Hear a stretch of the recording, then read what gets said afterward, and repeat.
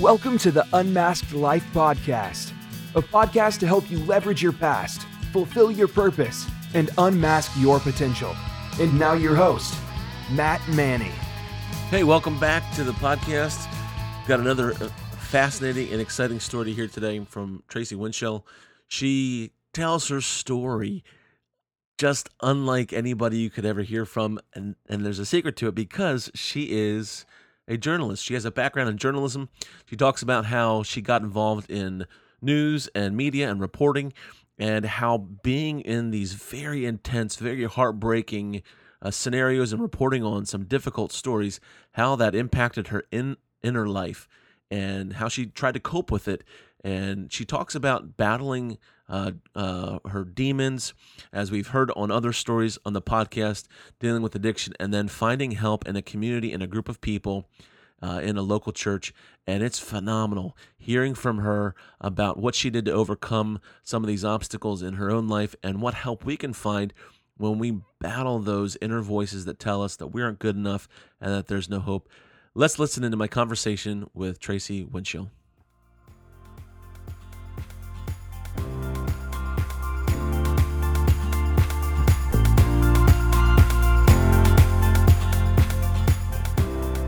Hey, I'm so glad to have with us on the podcast today Tracy Winchell, and she has a phenomenal, super interesting background, an incredible story, and I cannot wait for you, our listeners, to be able to hear her story today. Tracy, thank you so much for joining me on the podcast.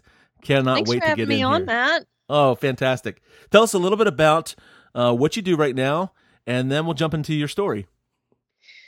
I have a podcast called The Reboots Podcast, and that sort of has been the springboard the last couple of years, learning about how people have navigated change in their life. Mm-hmm. I have figured out sort of the things that help us to navigate change. Right. So I help people navigate change, and it's really a kind of a niche by teaching some rapid logging techniques, journaling, if you will, but not the kind of journaling where you have to climb a mountain and take your leather binder and sit down and start writing for 3 hours and you go through 3 boxes of Kleenex. That's not the kind of journaling I'm talking about. Right. Although it's helpful and therapeutic, I'm talking about keeping a gratitude log. I do a thing. I write a note to my next day self, and it helps crush self-doubt. There are a series of techniques that I teach to help us become more self-aware, to help us begin to understand what we can change, what we can't, and then to have the courage to change the things that we can. And here's a spoiler alert. Most of all that we control is really ourselves, our response to life as it happens. And here's another super duper secret. That's kind of the point of the Sermon on the Mount and the Beatitudes. That's good. So yeah, that's kind of what I do. Oh, I've already got lots of questions just from that response, but I know the format of our show is really to dive into your background a little bit and then connect the dots to where you are today, and help folks who I know just from hearing that already, some things have they strike a chord. So, tell me about where your story begins. You talk a little bit about your story. You got into journalism. And you have an interest in telling people's stories. So when you were a kid, did you kind of have a knack for, like, did you interview your friends at school? Were you a part of a school newspaper? Where did this interest in people and their stories begin for you? Well, it first began in broadcasting, and I remember my Uncle Howard was a Green Beret linguist specialist attached to the CIA during the Vietnam War. No kidding, hero. We could do days about fantastic. My incredible Uncle Howard. But his family was stationed with him in Thailand because they were his cover for his story. Oh, wow. But there were times when they would be home back stateside, and I would be visiting in the summer, and they would communicate by way of a reel-to-reel recorder. And even when I was a little girl, I was fascinated with that reel-to-reel recorder and how they just, I could hear my Uncle Howard's voice.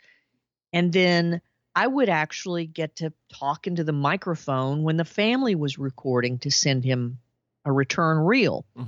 So one day, my dad got me a little reel-to-reel recorder, and oh my goodness, Matt, I started having a blast talking into that recorder.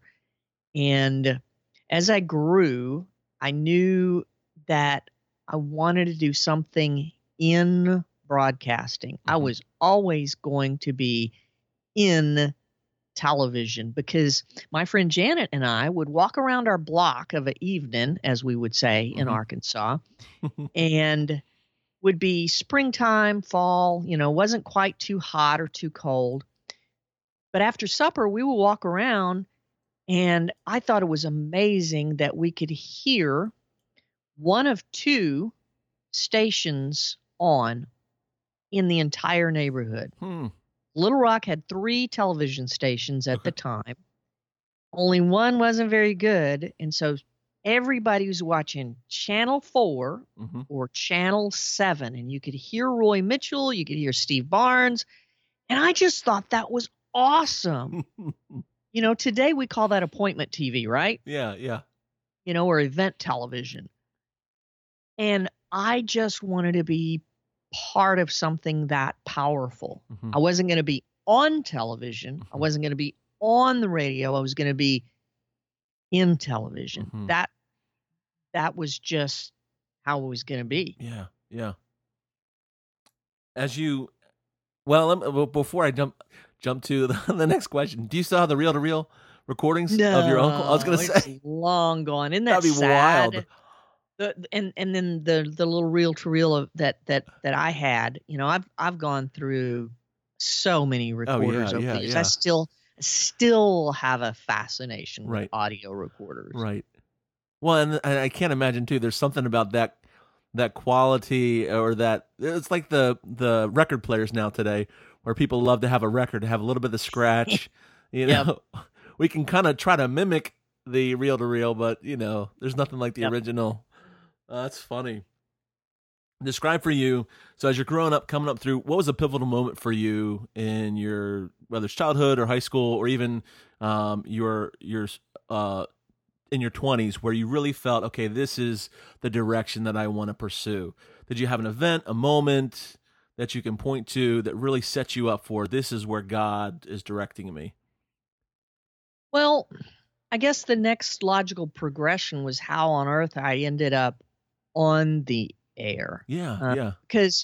Because when I was a senior in high school, I picked my life's verse, John 15, 16, and 17. I went to a Christian school, and I wrote in there I was going to be in television, broadcasting. It wasn't journalism, it was broadcasting. Yeah.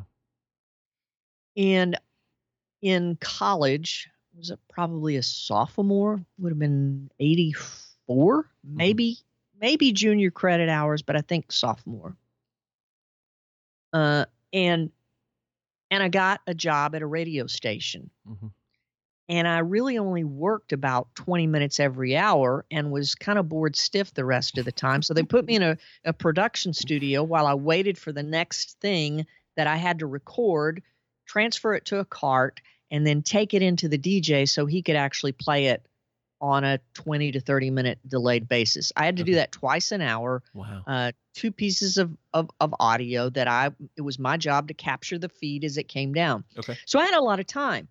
There was another reel-to-reel, and I got to play with that. Yeah. But what I really wanted to do was get an internship at that KERK Channel 4 in Little Rock. Yeah. They weren't doing internships.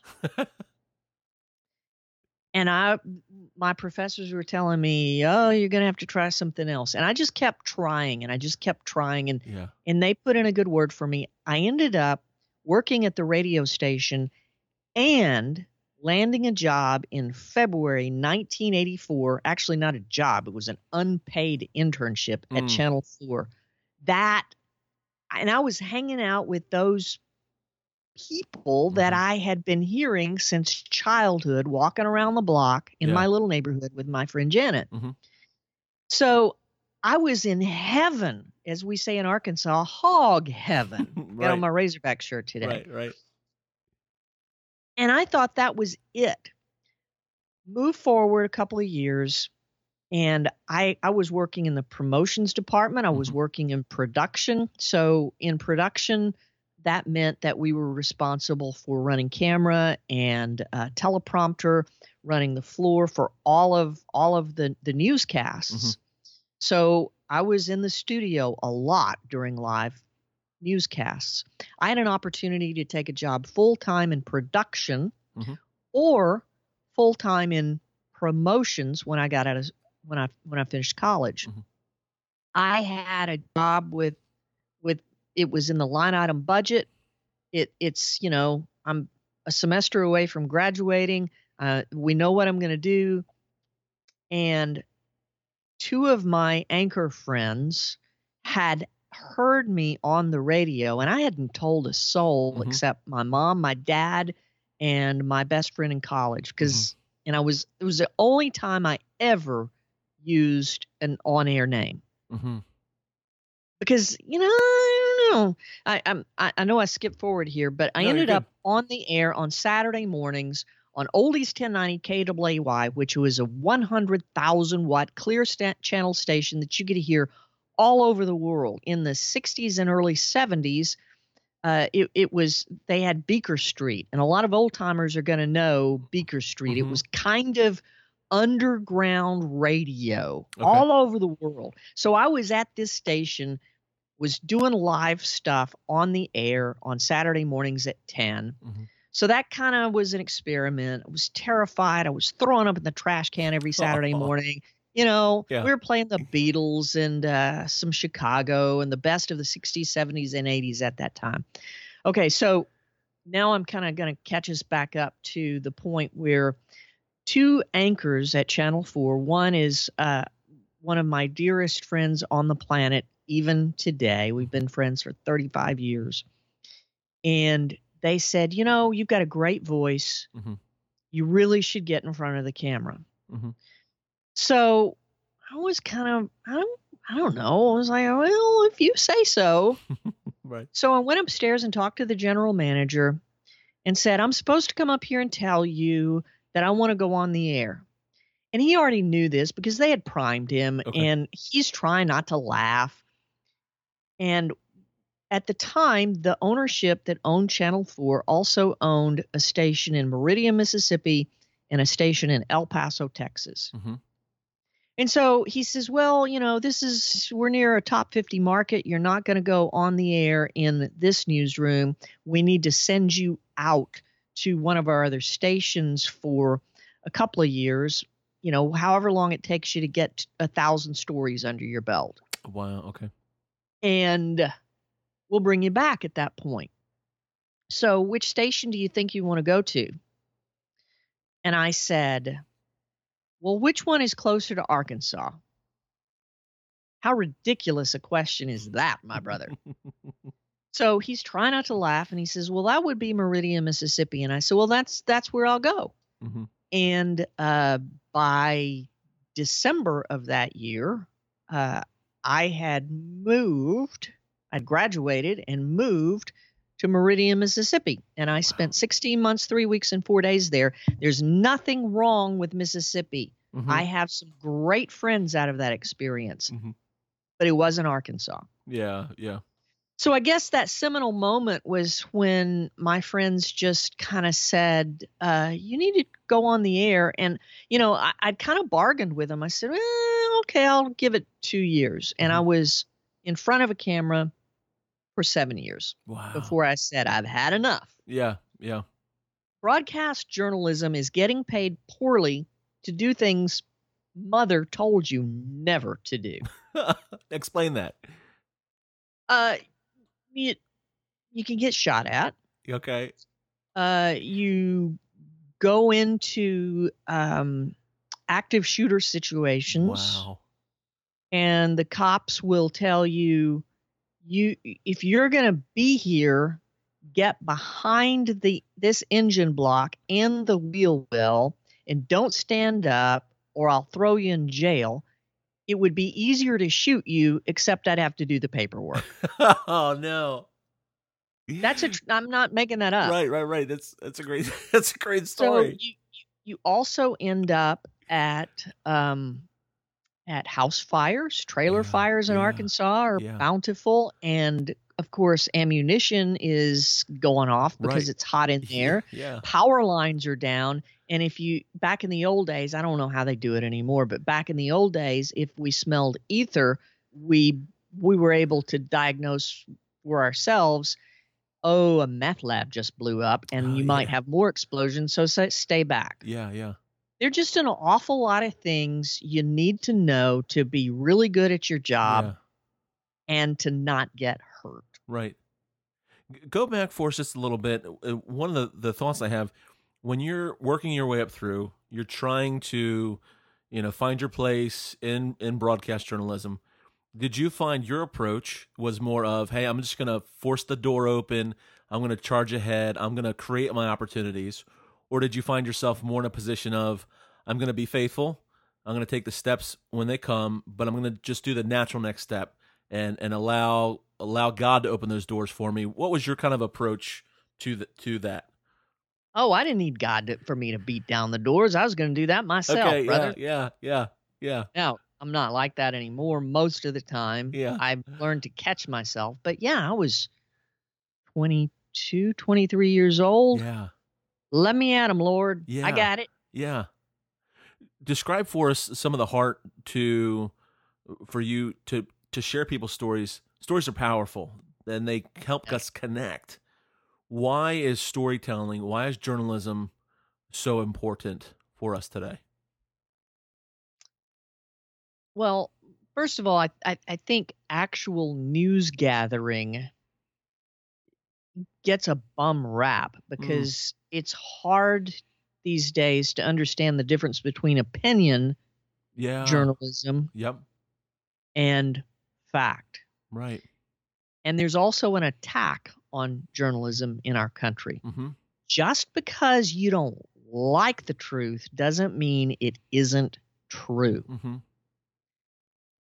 So I think it's incredibly important to be a good consumer. Mm-hmm. And I also think it's very important to understand that, yes, this media outlet comes from this worldview, and this media outlet comes from the other. And somewhere in between is kind of where the nuances lie. Mm-hmm. Life is filled with nuance. Life is complicated. Mm-hmm. The Bible speaks to a lot of things, but the Bible is silent about a lot of things, right? Mm-hmm. And so I think journalism plays an incredible role in helping us understand what is truth. Yeah. And then when we're able to use journalism as a storytelling device, it helps us understand the implications of, for instance, policy. It helps us understand the implications of what it means to live according to the Beatitudes. We hear constantly about how drugs are ruining families, and they are. But I have the privilege every single week of being among a body of people who are getting better, not just from chemical addiction, but all sorts of hurts, hangups, and habits. Yeah. I struggle madly with a lot of different things, including anger and resentment. And my brother, anger and resentment are equally disastrous to relationships, to living a life of joy. Mm-hmm. And the thing that I learned about getting better from anger and resentment Mm-hmm. is not just the teaching of the Beatitudes, Mm-hmm. but also the stories of redemption. I Mm-hmm. realize there is hope, Mm-hmm. lots and lots of hope. Mm-hmm. And that transformation in my life doesn't happen unless I'm hearing the stories of redemption Yeah. along with the lessons of what the Beatitudes mean, what the Sermon on the Mount means. What does it mean? Blessed are those who mourn, Mm-hmm. and all of that other stuff. That's so good. I want to. There's so much to that you've hit on there, but you're in a position where you're a journalist and you're helping people process their story, and you're helping people express what's going on, and you're absorbing all this information, all this emotion. So, kind of two questions. I'll try to see if we can dissect them well enough to follow up. So, the one question is the idea of the fireman goes to the fire to put out the fire, but who helps the fireman out when his world is burning down? So, for you as a journalist, you're internalizing all of this information, all this heartbreak, all this tension and conflict. How did you process? You're not going to get up and say, okay, after the broadcast's done, here's my story and how I'm doing with all that's going on. So that's my first question. And then my second question would be, and they may entwine together here. So you said you struggle with anger and resentment. How did you deal with, you're a journalist. Privately, was there a connection between what you're seeing and the heartbreak of people that's connected in any way to your struggles internally? Or was it that it was your escape to tell other people's stories, then you didn't have to deal with your story, if that makes sense? Well, there are years of separation in there. Yeah. I was last on the air as a broadcast journalist in 1993. Okay. I covered the Bill Clinton campaign. I'd covered him for years when he was governor. Yeah.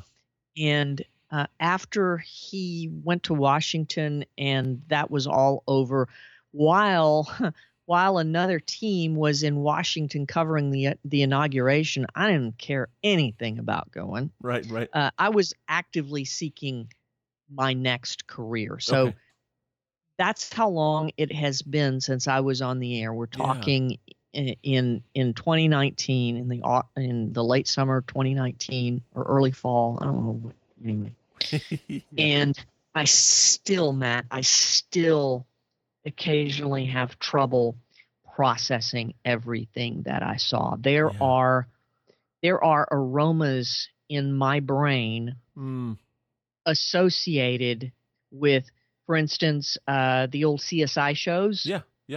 I can't watch those because the visuals evoke aromas in my head that I experienced at crime scenes, at traffic accidents, plane crash that I covered. We were watching, my mom and I were watching the Ken Burns country music special the other night, and they were showing the aftermath of a plane crash that killed Patsy Cline and some other country music stars, and I really struggled with that. Really? One time I covered a fatal plane crash, and we didn't have the crime tape up yet, and I'm having a visceral reaction just talking about it. Yeah. Wow. With that thought in mind, was there a connection then? You've talked about being a part of a group of people struggling and processing their addictions and those issues. How did you then deal with that stuff? How did you go home and process those things, or did you just were you a suppressor? Did you stuff those things down? Yeah, you can just call me a stuffer. Okay. And years went by, and after my dad died, that was too much. And he was 80 years old. And I honestly thought, this sounds silly to say, I thought I was the only person whose 80-year-old dad had ever died. Yeah. And that's what led me to celebrate recovery. Mm-hmm. And so my first year of recovery, you work the 12 steps and you make a fearless and searching moral inventory. And as I created that timeline of my life, I realized that I had processed grief poorly since the age of 6. It wasn't my folks' fault. My folks are awesome. It was just how I was wired. And then I progressively developed poorer and poorer habits for processing loss, not just the loss of family members, but also just all sorts of loss. Life happens, you know? So that's when I really started to begin to not stuff, as it were. I had to dredge all of that stuff up, or I say had to. I had the privilege of dredging that stuff up, examining it, and then learning to put it all aside and to claim the promises of the Beatitudes. How for you, and you mentioned about the issue of grief, and I think sometimes, depending on the circles that you run in, whether it's a church or socially, we almost put grief as reserved strictly for the loss of a loved one. But as for me, being a pastor and working with people, I'm finding that there are things that happen that are losses that we don't grieve over appropriately. What would you say to that issue? How would you describe grief? And is there room to bring that? And it's hard, but is there room to bring that terminology to the loss of an opportunity, of a relationship, of a disappointment? What are your thoughts on that? My dear, dear, dear friend and one of my spiritual mentors, Ed Saucier, says it brilliantly. Life is meant to be enjoyed even when it must be endured. His preaching protege, Kevin Thompson, who has a blog, writes eloquently about a never-ending grief. His daughter has Down syndrome, and he talks about how grief changes. You know, from the moment of her birth and the diagnosis to today, she's a teenager, and how much fun she is, but yet what a challenge it can be, and that grief can come over us in waves, and that one of the greatest. I don't want to quote him here, so I want to separate that thought from my opinion, which is one of the greatest disservices we as Christians do to people who are grieving is assume there is a timeline at which we must get over our grief. Why do you think, as an outside observer looking at a friend or a counselor or whoever it might be, why is there that almost incessant need to, hey, how's it going? I'm still struggling. Well, why? Have you tried this? Have you tried face creams? Have you tried this? Have you exercised more? Have you got, and the PTSD kind of, why do we feel like we have to bring closure for somebody else? Because it makes us feel uncomfortable to sit in someone else's pain, because then we have to acknowledge our own pain. Yeah. Now, and you just hit on a really important point, Matt. Our job as believers, as sojourners together, our job as a church is not to try to fix people. Our job is to listen and to love and to care.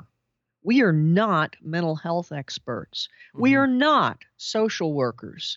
Our job is to love.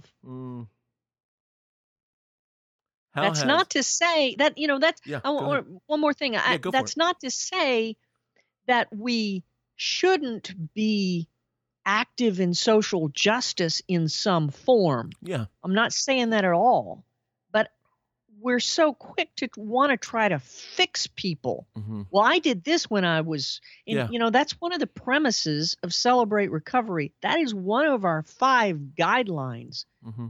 Confidentiality and anonymity. We don't talk about stuff outside the meeting. We don't talk to other people about how someone else is doing. Mm-hmm. We want to know how somebody's doing. We ask them. Mm-hmm. And we do not fix. Mm-hmm. This is kind of the next question. As you're processing other people's stories, as we talked about, you're in Celebrate Recovery. What point did you start to connect the dots? So you mentioned the age 6. You mentioned about your dad passing away. You mentioned all these different points, these different traumatic scenes that you're at. Was there ever a point where you began to look back and connect the dots and see, while there was heartbreak in your past, God was guiding you, leading you, directing you, loving you? And were there things in your past that at one point didn't make sense, but now you're beginning to process and they're starting to lock in? What was that? Has that happened? Did that happen? What did that look like for you? How did you feel? Were there people involved? In some ways, but I think the older I get, the less I feel the need to try to make sense of it all. Okay, yeah. I mean, I see God's providence all the way through, and you know what? I always have, to some extent. What I've lacked is gratitude. What I lacked is that, as Ryan Holiday kind of explains in The Obstacle is the Way. Good book. I know, right? The world is at best indifferent to me. I read that and I'm like, profound. Oh, the world isn't out to get me, but the world isn't my BFF. Right. But as a believer, I get to add to that notion that God loves me exactly as I am. He cares that I hurt. He cares that I'm uncomfortable. He cares that I have a hangnail that hurts. I don't right now, but you get the idea. Yeah. He cares about that stuff. Yeah. And for a long time, when I started recovery, I was in step studies where we work the 12 steps. It takes maybe 9 months, and we listen to each other. We answer questions on our own, so it's kind of journaling, and then we go into a group and we just read the answers. We don't respond. We don't talk about them. We just go around the room and we share our responses. And after about 9 months, we've worked the steps. And so, one of my dear friends has dealt with the loss of her twin boys. Another of my dear friends has experienced multiple suicides in her family. And these women were strangers to me early on in recovery. And so I felt terribly guilty that I was in such great pain that my 80-year-old dad had died, because they have suffered far worse than I. And then I realized God doesn't compare pain. That's good. And so that was a real truth. So you put that alongside of the world isn't out to get me. It's not my BFF. But God loves me in my deepest and most flawed pain. I guess pain can't be flawed, but you get the idea. I wear, it's a wonder I don't have my flawed T-shirt on. That's pretty much my uniform. We have, our flawed Celebrate Recovery shirts for one of my CRs. Oh, that's awesome. And on the back, we have all of the great heroes in the Bible who had struggles. Moses had an anger problem. Samson kind of had a woman problem, right? Right? And then Thomas was a doubter. And so I guess maybe that was kind of the point where I put it all together in that I understood that God loves me and the world isn't out to get me. And the first time I heard Ed say that life is meant to be enjoyed even when it must be endured. That's so good. And I find this to be true for the first time in my life, the last 3 or 4 years. Even when I mourn loss, there is so much to be grateful for. So much so that I'm developing a 4-week program designed to help people develop a habit of gratitude. Like an online course or a book It's more than that. It's a whole accountability program, and I'm deep into that process now. Yeah, just laying the groundwork. And it probably at least November, maybe January before it comes out. But the idea is I don't want to sell something and take people's money and say good luck to you, because how I learned gratitude was a friend asking me every week, how you doing with that? Yeah. That's good. And so I think accountability has got to be a huge component of that. And it's coming. I've just got some logistics to work out.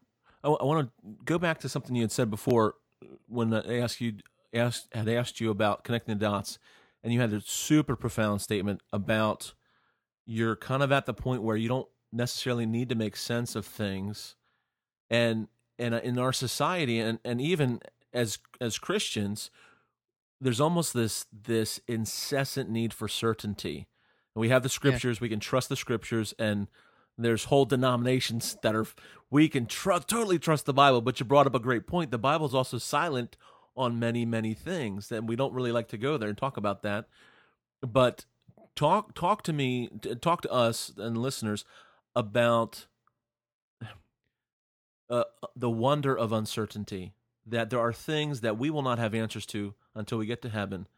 How can we turn this whole issue on its head? And I think everything we've been talking about here, there's bits and pieces in it, but talk to us about, for lack of a better way of explaining, the blessing of uncertainty. How can we embrace uncertainty and not fear it or force it, where I think sometimes we want to know answers, that it leads us down a bad path, almost away from God, if that makes sense.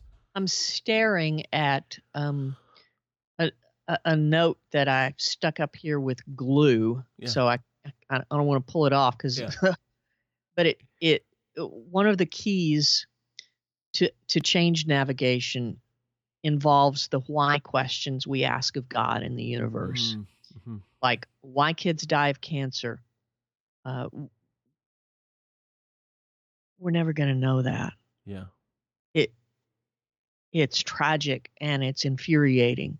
And we can continue to ask the question. God has given us the freedom to ask that question. But it doesn't do any good. The world is just fallen. And non-believers squirm at that. I squirm at that, frankly. But asking why and railing at God isn't going to change it. Don't you think that the God of the universe, who sent Jesus Christ to die on the cross and endure such excruciating pain, heck, even before the cross, imagine the temptations that he struggled with. Oh my goodness. That God allowed his son to endure that. Do you think he enjoys seeing kids die of cancer? No. But why? There is a positive kind of question. Simon Sinek talks about why as a motivator for developing better habits and a new identity. Again, the world is at best indifferent to us. It's not out to save us when we screw up. It's not out to protect us from our own ridiculousness. And here's the other thing. Sometimes we endure pain, bad things happen to us, and other people wonder, what Tracy do that God's so mad at her for that? Mm-hmm. That's stupid. Mm-hmm. You know, Mm-hmm.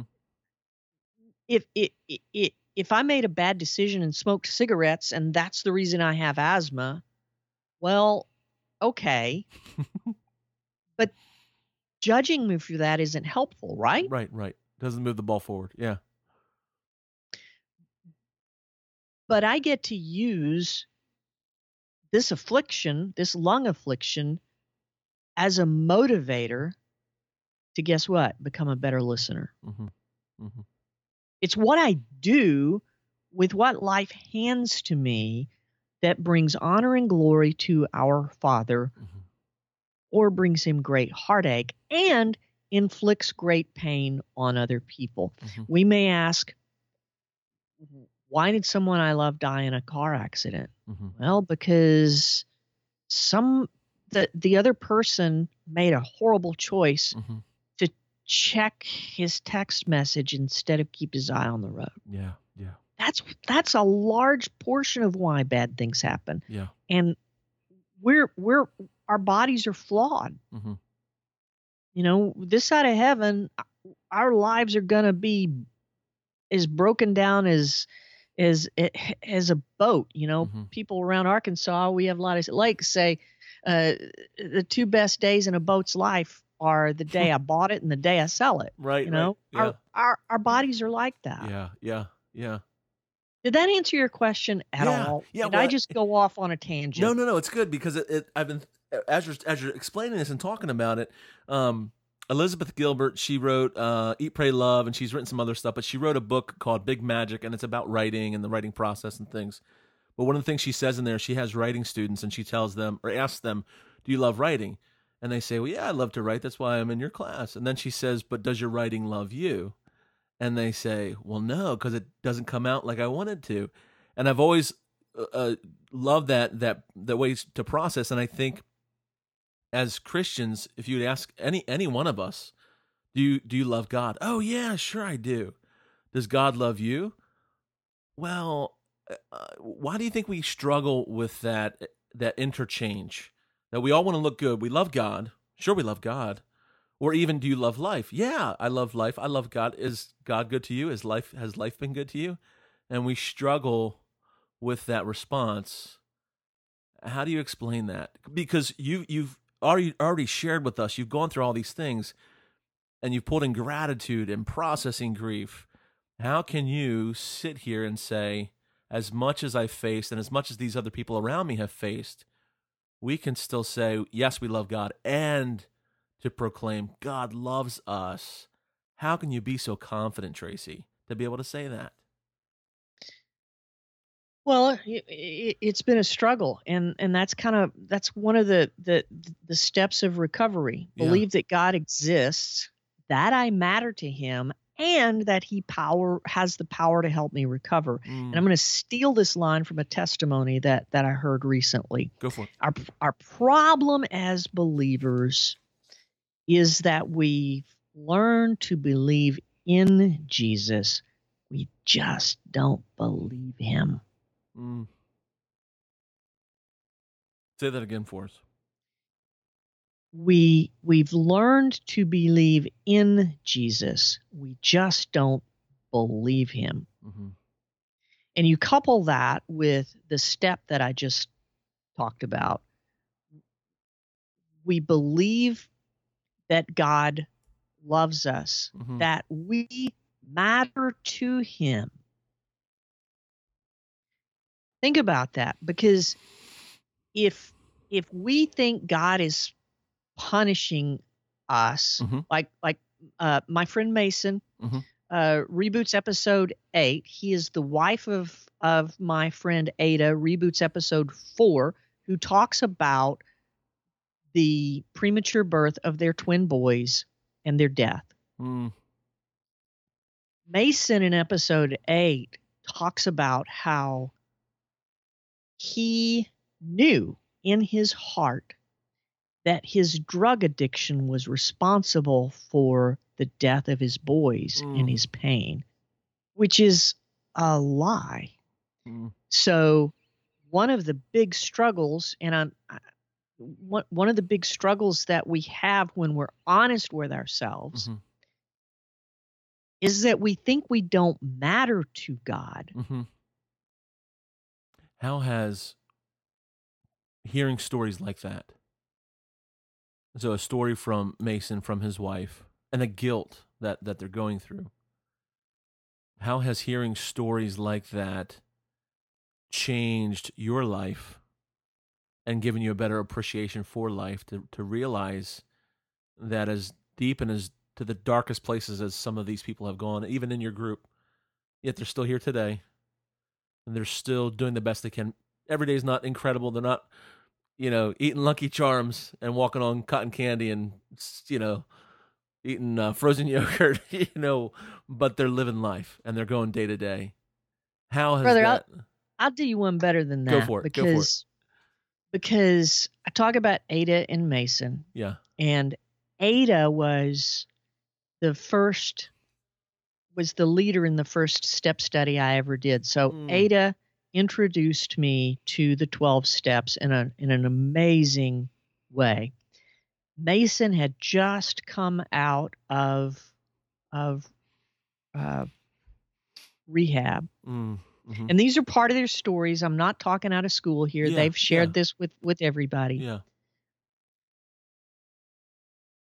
And they share their struggle of faith as part of their recovery journey. Mm-hmm. What brought Ada to faith was our mutual friend, Ed Saucier, the guy I quote, is saying life is meant to be enjoyed even when it must be endured. Ada is on the phone with Ed asking him why her boys are sick, why all of this dying, why her husband continues to struggle. Mm-hmm. And I can't say this the way Ada says it, but Ed's the one who listened, that church loved on them even when they were out of state. Mm-hmm. And Ed basically said, I don't know why. Mm-hmm. I don't know. I don't have the answer. It's excruciating.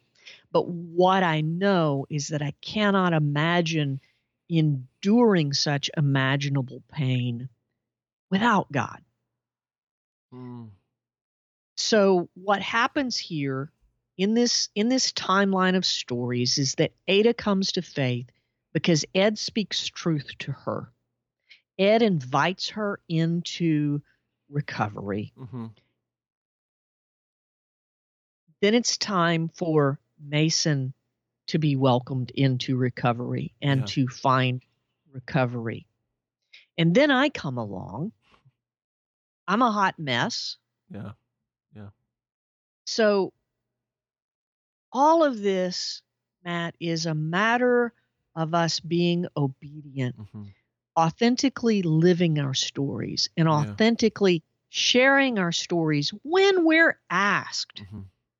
To constantly berate somebody who's struggling and say, you've got to have recovery, your life is screwed up, is stupid and insensitive and incredibly audacious and unchristlike. Our job is to love people where they are, the way Ada loved me where I am, the way Ada loved Mason where he was, the way Ed loved both of them and me and thousands of other people. So what I get to do is live my story, share my story when asked, and trust the Holy Spirit to take care of the rest. Because I'm not fixing people. Right. I'm loving them. That's so good. Oh, Does that answer your question at all? Yeah. We've got 2 more questions, and we're running out of time.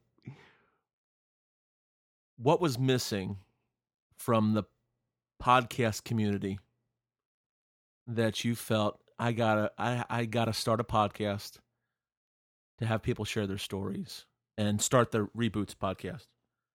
I don't think there's anything missing out there in podcast land. Yeah. I think for me, Reboots podcast is an expression of my obedience Mm.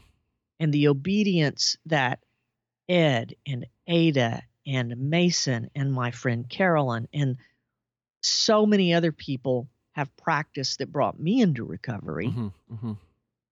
It's nothing more than, okay, Lord, this makes no sense to me, but all right, I'm on it. Yeah. That's all. That's what Reboots is. That's fantastic. All right, final question for us. What would you tell a 15-year-old Tracy if you could go back after all that you've gone through and you could tell a 15-year-old you, what would you say? Have fun, kid. That's good. Don't take yourself so seriously. Just have fun. Yeah. Oh, that's so good. Tracy, this conversation has been fantastic. There have been so I've many enjoyed it. nuggets of gold and so much that I wish we had more time. And we'll have to do a part 2 to be able to cover it, because I want to cover, you mentioned in your bio on your website about the science behind human behavior and about kind of people's motivations and why people do what they do. And I'd love to be able to cover some of those things. But if people want to get in contact with you and connect with you on social media, what's the best way they can connect with you on social media, and how can they find your podcast? Well, there's on Instagram and Twitter, there's Reboots Podcast. Okay. Same thing at on Facebook. My personal site, and I probably should have just combined the two. You can find me on Facebook at facebook.com tracy.winchell, tracy.winchell. Here's a warning, though. I won't respond to Messenger. Okay. I just rarely open it. But you can send me an email, tracy@rebootspodcast.com. That's with an S. And you can find all of my podcasts on iTunes, Stitcher, Spotify, a few other places, and at rebootspodcast.com. That's also a good place for you to find some of my rapid logging techniques. Yeah. In fact, one of my favorites is a note I write to my next day self, and you can access that guide at rebootspodcast.com/change. Great. That's fantastic. Tracy, it's been so good to have you with us today. Thank you so much for joining us for Thanks, this Matt. incredible conversation. Thank you. Enjoyed it. Man, Tracy is awesome. What a conversation. She has such a heart for people, and she just doesn't hold back and totally honest. And I love that, being able to hear that in a guest on the podcast. Hey, if you'd like to hear more of Tracy's story and even be able to follow her, she has her own podcast, the Reboots Podcast, where you can go ahead and hear stories like Tracy's of God's grace, forgiveness, and helping us to reboot our lives as we follow Jesus Christ. And so I'd encourage you to go over and check out Tracy's content. She's got some amazing stuff there on her website and her podcast. Hey, thanks so much for subscribing. I'd encourage you to leave a rating and review so we can get this content in front of more people, to be able to encourage people how to be able to leverage their past, fulfill their purpose, and be able to unmask their potential. Speaking of unmasked, we have a book that kind of dovetails and goes along with this podcast called called Unmasked. You can find it on Amazon, where I share and talk about the battle that we struggle with shame, when we feel that we can't overcome shame. And then the subtitle of that book, Unmasked, is Overcoming the Shame That Says You're Not Enough. We go ahead and do a deep dive into looking at how we suffer from and feel shame with our insecurity, how we feel shame with indecision, with insignificance, with rejection, and then inadequacy. And so if you're interested, you can go ahead and pick up a copy. You can also get the audiobook if you'd like to listen to that. We have it both in audiobook, paperback, and on Kindle. If you'd like to go ahead and get a stripped-down version of that, just kind of a synopsis of it, I pull one part of the book out and put together a kind of a mini book called The Shame Effect that talks specifically about rejection. I believe that shame surfaces most clearly and most defined when we find rejection in our relationships. So I kind of share my story of how Amanda and I met, and that's a horrible segue. It sounds horrible, rejection, and this is how I met my wife. But it's a great story. It'll make you laugh, but it'll kind of give you some insight into the principles as we talk about how to overcome shame and rejection, and how much God loves us, that we know we are loved when we know that we belong. So I'd encourage you to run over to Amazon and check that out. Hey, thanks so much for listening to the podcast. Until next time, when we have more encouragement, insights, and interviews from folks, I'd encourage you to work on your relationship with God and know that He loves you. He has a purpose and plan for you. Until next time, thanks so much for listening to the podcast. You've been listening to the Unmasked Life podcast. Join us next time for more great content that will help you leverage your past, fulfill your purpose, and unmask your potential.